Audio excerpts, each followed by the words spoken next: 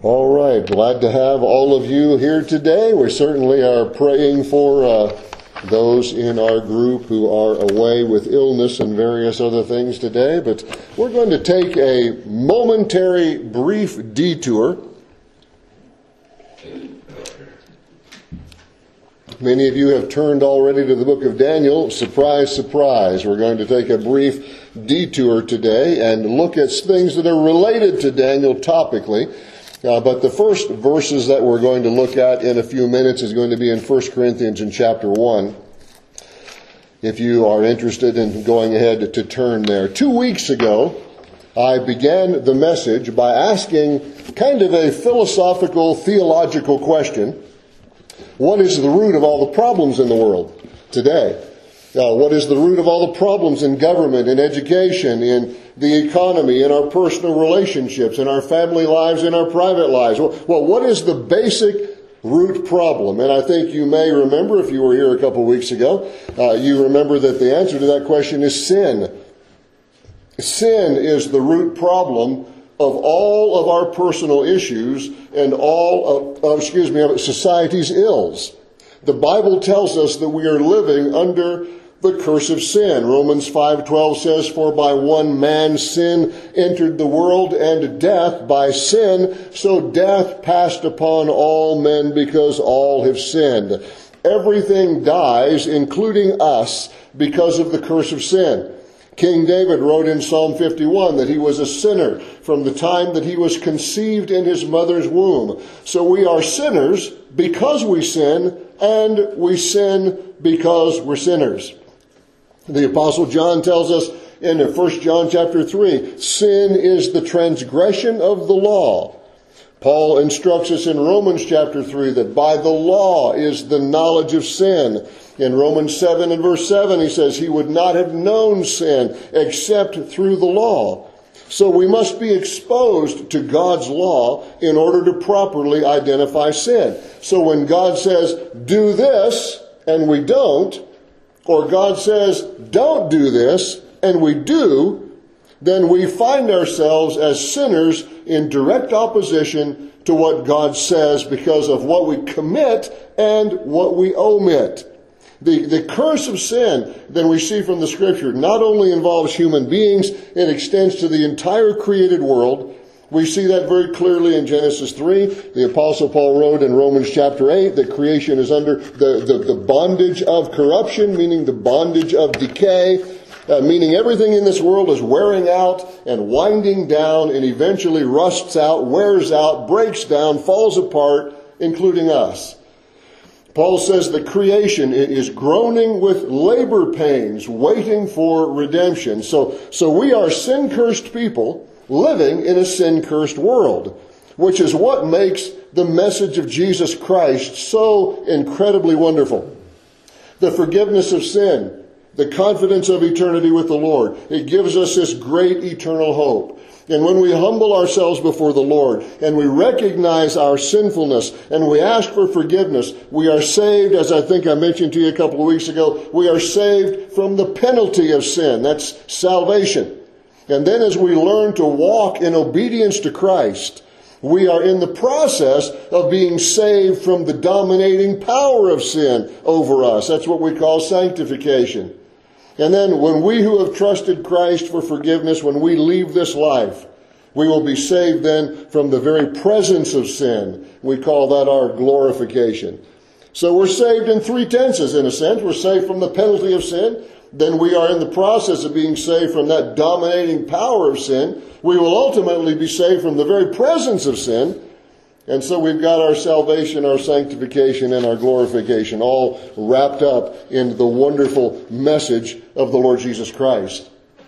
So what is the root of all the problems in the world today? What is our basic root problem? It's sin. It's our sin and everybody else's sin.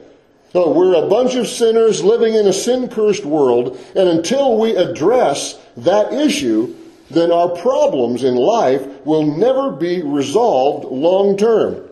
Things may get better for a few days or a few weeks, but the root keeps springing back up and will continue to do so until we address the sin in our own hearts.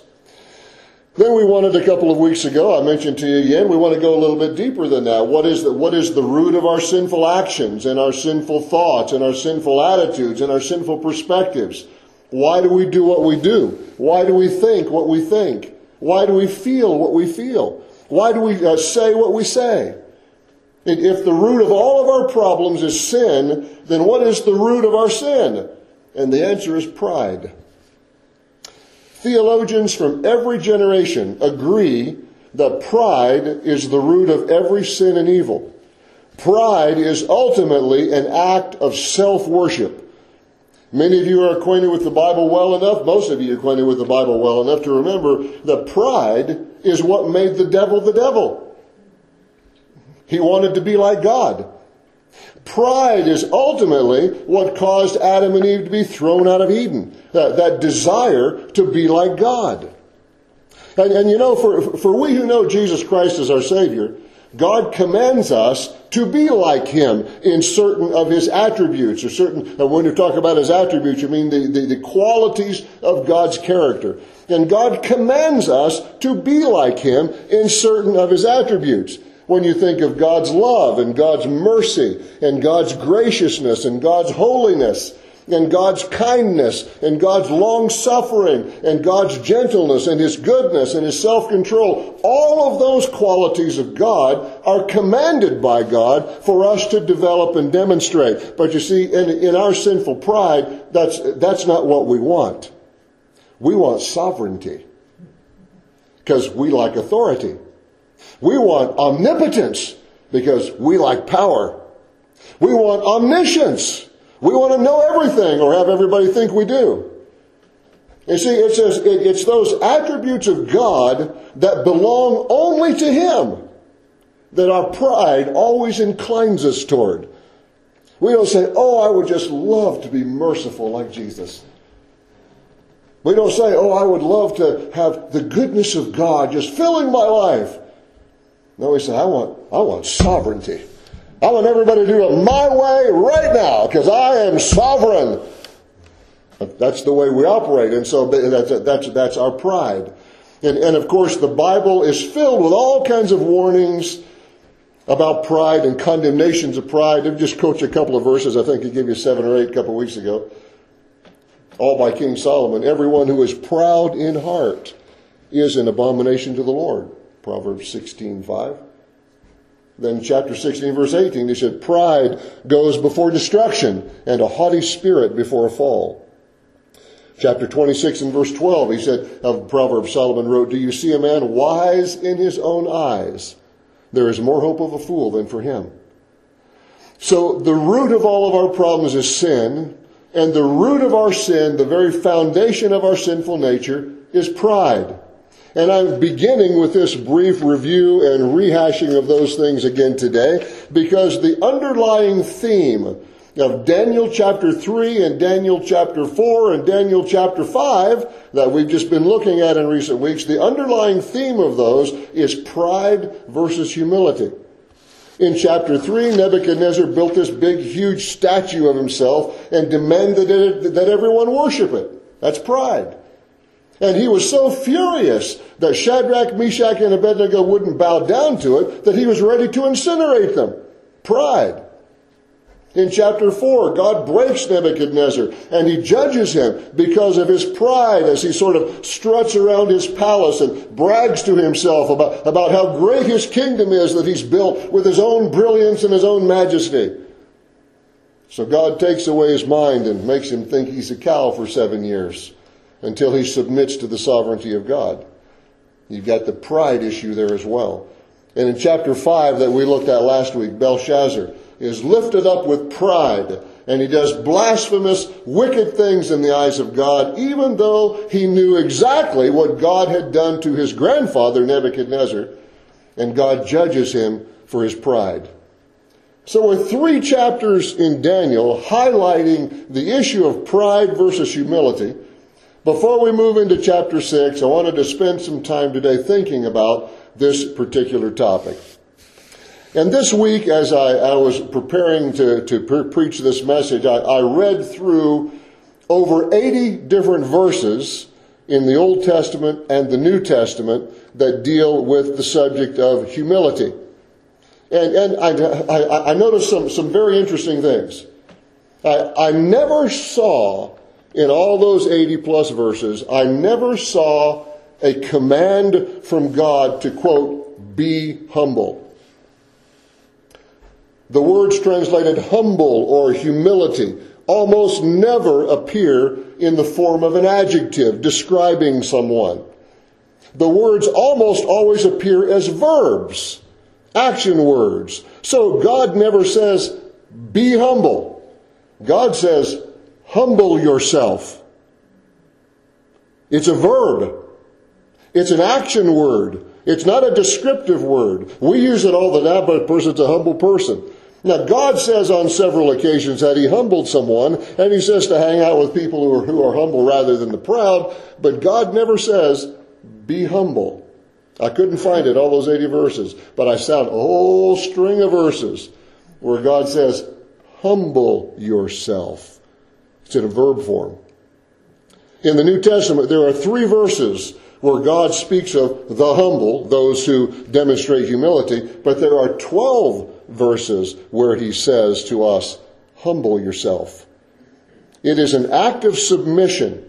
All of the various words in Hebrew and Greek that translate into English as humble or humility, they all mean to be bowed down or to be subject to. It is an act of submission. The act or the attitude of humility is to be submissive to God, to admit our need, to die to self, to give up our rights. We don't demand anything from God or start thinking that we deserve something from God or think that we have earned something from God. To humble yourself is to decide and live like God is worthy and that God is the ultimate authority and that God has the right to do with us whatever he wants to do.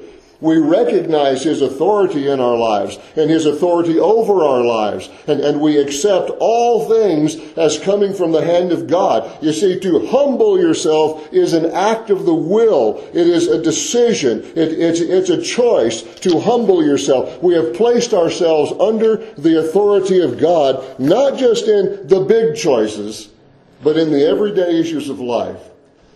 And so to unpack all of this with you from the scripture, I want to think about 5 ways to know if you are humbling yourself.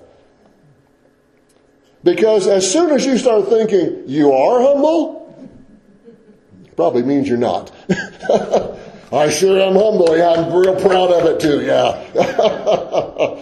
And so let's just throw that out the window. Because God never says, be humble.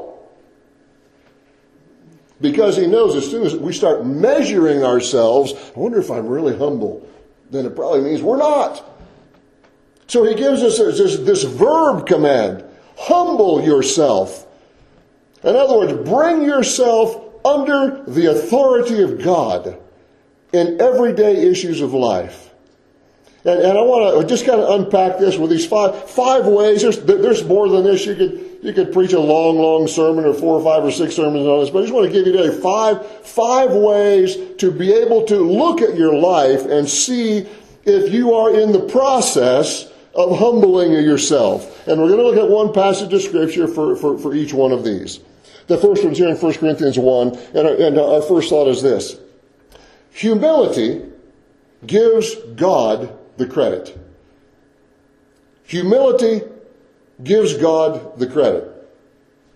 1 Corinthians 1, not an unfamiliar passage to many of you. We've read it on a number of occasions for a number of different reasons. It's one of those pivotal, great theological passages of Scripture. But it will start to read in verse 26. 1 Corinthians 1, verse 26. For you see your calling, brethren, that not many wise according to the flesh, not many mighty, not many noble are called. But God has chosen the foolish things of the world to put to shame the wise, and God has chosen the weak things of the world to put to shame the things that are mighty, and the base things of the world and the things which are despised God has chosen, and the things which are not, means they don't amount to much of anything, to bring to nothing the things that are, that no flesh should glory in his presence. But of him you are in Christ Jesus, who became for us wisdom from God and righteousness and sanctification and redemption, that as it is written, he who glories, let him glory in the Lord. Humility gives God the credit for our salvation. Humility recognizes that God did not save us because of our personal worth. There is a lot of theology out there and in certain devotionals and certain musical songs and various things that God just looked down and he just thought you were so cool that he thought he'd save you. That is so totally unscriptural. God, I mean, people preach it all the time. God, he saw so much value in you that he wanted to redeem you. Hogwash. That's not what God saved you. God saved you because he wanted to. He looked at us and he said, here's this world full of sinners in rebellion against me, but I'm going to die on the cross and redeem them. He saw no value in us whatsoever. And the Apostle Paul reminds the Corinthians had kind of a hang-up with being Greek. And they were so proud of the fact that they were Greek and they were wealthy. And they had this kind of an upper-class city. And so Paul starts out and he says, hey, you guys look around at each other and you see who's God saving. He said, not many wise according to the flesh. Not many mighty, not many noble. God's chosen the foolish things of the world to put to shame the wise, and chosen the weak things of the world to put to shame the things that are mighty. And he goes on through there saying, God did it. He saved us not because of our personal worth. And when we get to heaven, it's only going to be because of his grace, not because of something we did to deserve it, or because God saw some inherent value in a bunch of rebellious sinners.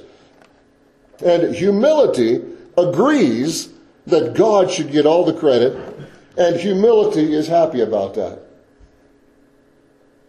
Humility doesn't say, well, I think I should get a little bit of the credit. I mean, I'm not really that bad. Well, if you start feeling that way, then you haven't really humbled yourself before the Lord. So, first of all, humility gives God the credit for our salvation and everything else.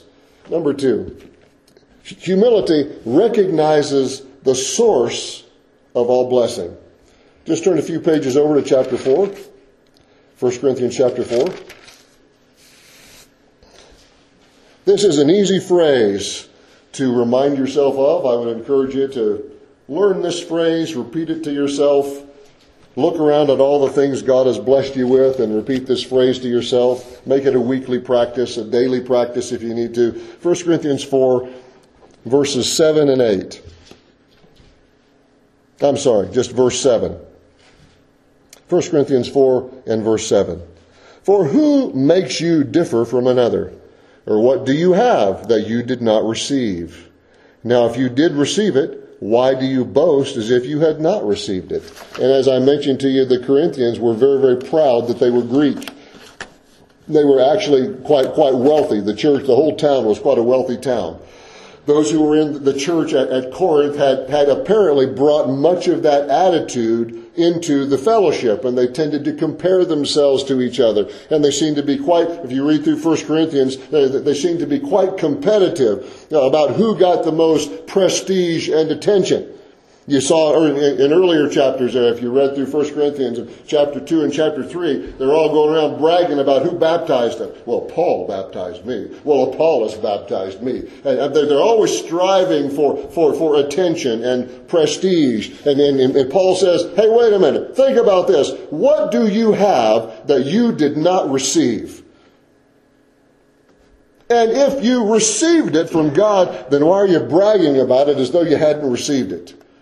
Great question. As we look around at our stuff, and all of us here in America, we got stuff, we got houses, we got TVs, we got stacks of DVDs, we got lands, we got just all kinds of stuff. And it's good to look at all of that and say, what do I have that I did not receive? You see, humility recognizes the source of all blessings. Our talents, our skills, our looks, our intelligence, our education, our possessions, our financial standing, our health, our position in life, everything we have is a gift from God, and He can take it away in a heartbeat if He wishes to do so. Humility recognizes that God is the source of all blessing. Number 3, James chapter 4. If you looked at James chapter 4.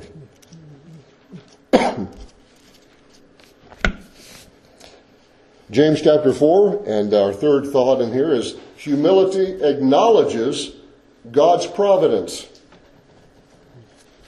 Humility acknowledges God's providence. James chapter 4. Look at verse 13. Come now, you who say, today or tomorrow we will go to such and such a city, spend a year there, buy and sell and make a profit. Whereas you do not know what will happen tomorrow. For what is your life? It is even a vapor that appears for a little time and then vanishes away. I like to think of it as your breath on that 40 below day that Joe's praying for. Just, it's gone. Instead, you ought to say, James says, if the Lord wills, we will live and do this or that. But now you boast in your arrogance. All such boasting is evil. Therefore, to him who knows to do good and does not do it, to him it is sin. Meaning, if we don't acknowledge the providence of God, then James says we are living in sin. We go around making our plans. I'm going to move here. I'm going to go there. I'm going to get this job. I'm going to plant this. I'm going to buy that. I'm going to do this. I'm going to make money. I'm going to resell that. It's all going to go, man. The next 2 or 3 years is going to be great. And James says, what? You don't even know what's going to happen tomorrow. Okay, make your plan. But he said, if you're not acknowledging God's providence, he said, you're living in sin.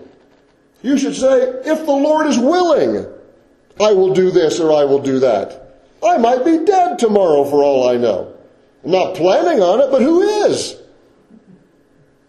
See, humility acknowledges God's providence. Humility realizes that God rules in the daily circumstances of life.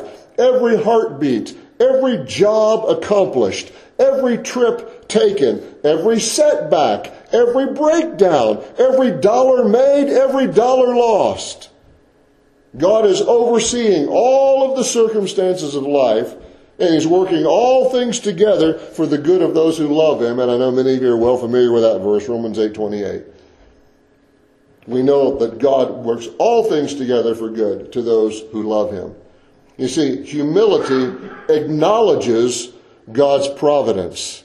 And so rather than boasting about, even in your own heart, what you're going to do next week or next month or next year and how much money you're going to make with this and that and what you're going to do with your life and on and on and on, James says, no, you better be thinking every single day, every plan you make, the Lord wills, I will do this or that. Because we don't have a clue about tomorrow. So humility gives God the credit. Humility recognizes the source of all blessing. Humility acknowledges God's providence. Number 4, humility focuses on others. Humility focuses on others. And the verse we'll take a look at is Philippians in chapter 2. Philippians in chapter 2. Again, a very, very familiar passage to many of you. One of those pivotal theological passages for a whole bunch of reasons. Philippians chapter 2. And we'll begin to read in verse 1. Therefore, if there is any consolation in Christ, if any comfort of love, if any fellowship of the Spirit, if any affection and mercy, fulfill my joy by being like-minded, having the same love, being of one accord, of one mind. And such a pivotal phrase here, verse 3 and 4. Let nothing be done through selfish ambition or conceit, but in lowliness of mind, let each esteem others better than himself. Let each of you look out not only for his own interests, but also for the interests of others. Let this mind be in you, which was also in Christ Jesus, who being in the form of God did not consider it robbery to be equal with God, but made himself of no reputation, taking the form of a bondservant, and coming in the likeness of men, and being found in appearance as a man, he humbled himself. There's the phrase, one of the many. He humbled himself and became obedient to the point of death, even the death of the cross. You see, humility realizes that life is not all about me. Life is about serving the Lord Jesus Christ and serving others. Let nothing be done through selfish ambition, Paul writes. Don't just look out for yourself. Look out for the interests of other people. Be like Jesus, he said, who was willing to lay aside the glory of heaven and take on all of the limitations of being a human and submit to the will of God the Father, even though, now listen to this, even though Jesus Christ is totally 100% equal with God the Father. He voluntarily humbled himself. He placed himself under the authority of God the Father, even though in every way in the Godhead he was exactly equal to the power and authority and wisdom and knowledge of God the Father. It's an astounding thought. We often think, well, I need to submit myself because this person, maybe they got more power than I've got. Okay, Jesus Christ, this says he humbled himself, even though he was equal with God. He voluntarily submitted to the Father's will, even to the point of death on the cross. He voluntarily took on the limitations of being human. He got tired. He got thirsty. He got hungry. He felt pain. He endured grief. He endured, as the book of Hebrews tells us, chapter 12, he endured hostility from sinners. He could have destroyed all the opposition against himself with the word of his power. But he didn't. He gave up his rights as God the Son and the creator of the world and allowed himself to be crucified because, as Hebrews 12 says, it's because of the joy that was set before him. He endured the cross and despised the shame. You see, humility focuses on others. If we are humbling ourselves before the Lord, we are not focused on me. We are focused on other people. Humility gives God the credit. Humility recognizes the source of all blessing. Humility acknowledges God's providence. Humility focuses on others. And then our fifth and final thought here, humility embraces servanthood. Humility embraces servanthood. And we will take a look at the Gospel of Mark in chapter 10. Gospel of Mark in chapter 10. Again, another, such important, fabulous verses, great teaching from the hand of the Lord Jesus Christ, from the mouth of the Lord Jesus Christ himself. Humility embraces servanthood. Mark chapter 10, and we're going to begin to read in verse 35. Then James and John, the sons of Zebedee, came to Jesus, saying, Teacher, we want you to do for us whatever we ask. Now, immediately, if you are reading the scripture, little red lights should start going off in your brain. Here's two human disciples looking at the Son of God saying, Jesus, please give us what we want. Oh, yikes. We won't even continue to do. You know where that's going, okay? And Jesus, in very kindness, he says to them, what do you want me to do for you? Well, he knows what they're going to ask. And look what they ask. They are not humbling themselves, I'll tell you right now. They said to him, grant us that we may sit, one on your right hand and the other on your left, in your glory. Oh, Lord Jesus, when you get your kingdom and you're ruling the world from Jerusalem, let us sit next to you while you're on the throne, will you? Yeah. But please, Lord, please, do what we want you to do for us. Oh, boy. Jesus said to them, you do not know what you ask. Are you able to drink the cup that I drink and be baptized with the baptism that I am baptized with? And they said, of course, the stupid statement, oh yes, Lord, we are able. They don't even know what he's talking about. So Jesus said to them, you will indeed drink the cup that I drink, and with the baptism I am baptized with, you will be baptized. In other words, they're going to die a violent death, just like Jesus was. But he says, but to sit on my right hand and on my left is not mine to give, but it is for those for whom it is prepared. And when the 10 heard it, they began to be greatly displeased with James and John. You see, they weren't very humble with themselves either.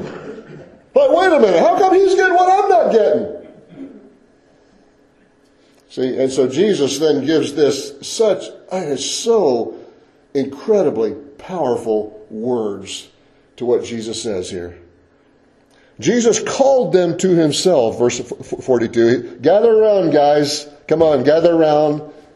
I got to tell you something. Get this now, guys. I got to tell you something. He called them to himself, and he says this.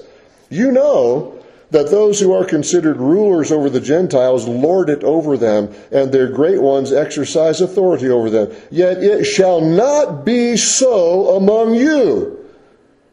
But whoever desires to become great among you shall be your servant. And whoever of you desires to be first shall be the slave of all. For even the Son of Man did not come to be served, but to serve, and to give his life a ransom for many. Oh, that is so foundational to the Christian life.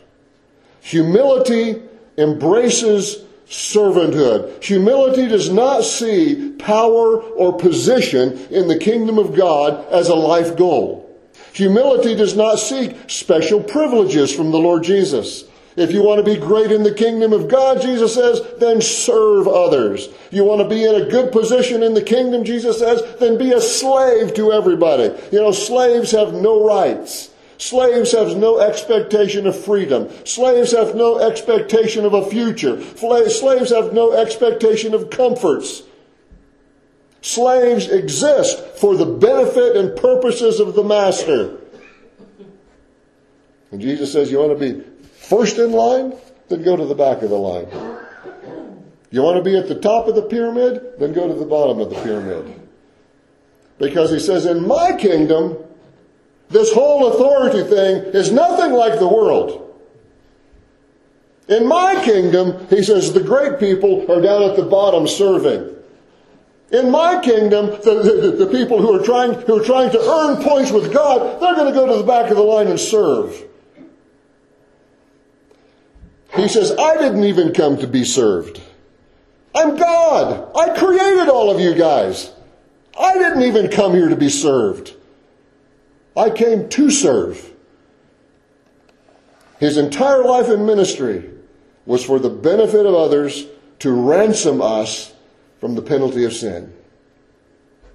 How do we know if we are in the process of humbling ourselves? And I say in the process, because it's not a one-time decision, I guarantee you. It is a lifestyle. You don't get on your knees before the Lord and say, Lord, I hereby today, I humble myself before you, and you're fixed for life. Oh no. You probably need to do that about every hour. Maybe every minute and a half.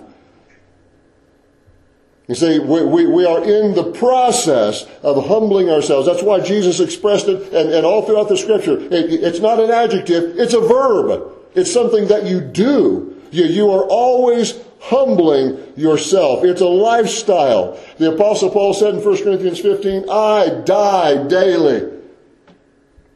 He told Timothy in 2 Timothy, I am being poured out like a drink offering. You see, humbling yourself is a daily commitment, bowing before the Lord, subjecting yourself to His will, giving up your rights, dying to self. It is an act of the will. It is a lifestyle choice. It is a daily decision. But if we are in the practice, and we are developing the habit of giving God the credit and recognizing Him as the source of all blessing and acknowledging the providence of God in all the circumstances of life, and if our focus is on others and we are embracing servanthood, then we are in the process of humbling ourselves. We had a great quote this week. A guy said this. He said, every good thing in the life of a believer grows in the soil of humility. I love that. Every good thing in the life of a believer grows in the soil of humility. You see, without humility, we are useless in the kingdom of God. In Psalm 51, that beautiful psalm of repentance, King David writes, the sacrifices of God are a broken spirit, a broken and contrite heart. These, O God, you will not despise. James 4:10, in James chapter 4 there again, he challenges us, humble yourselves in the sight of the Lord, and he will lift you up. Don't try to be humble. Strive to humble yourself, and you will be incredibly useful in the kingdom of God. Let's pray.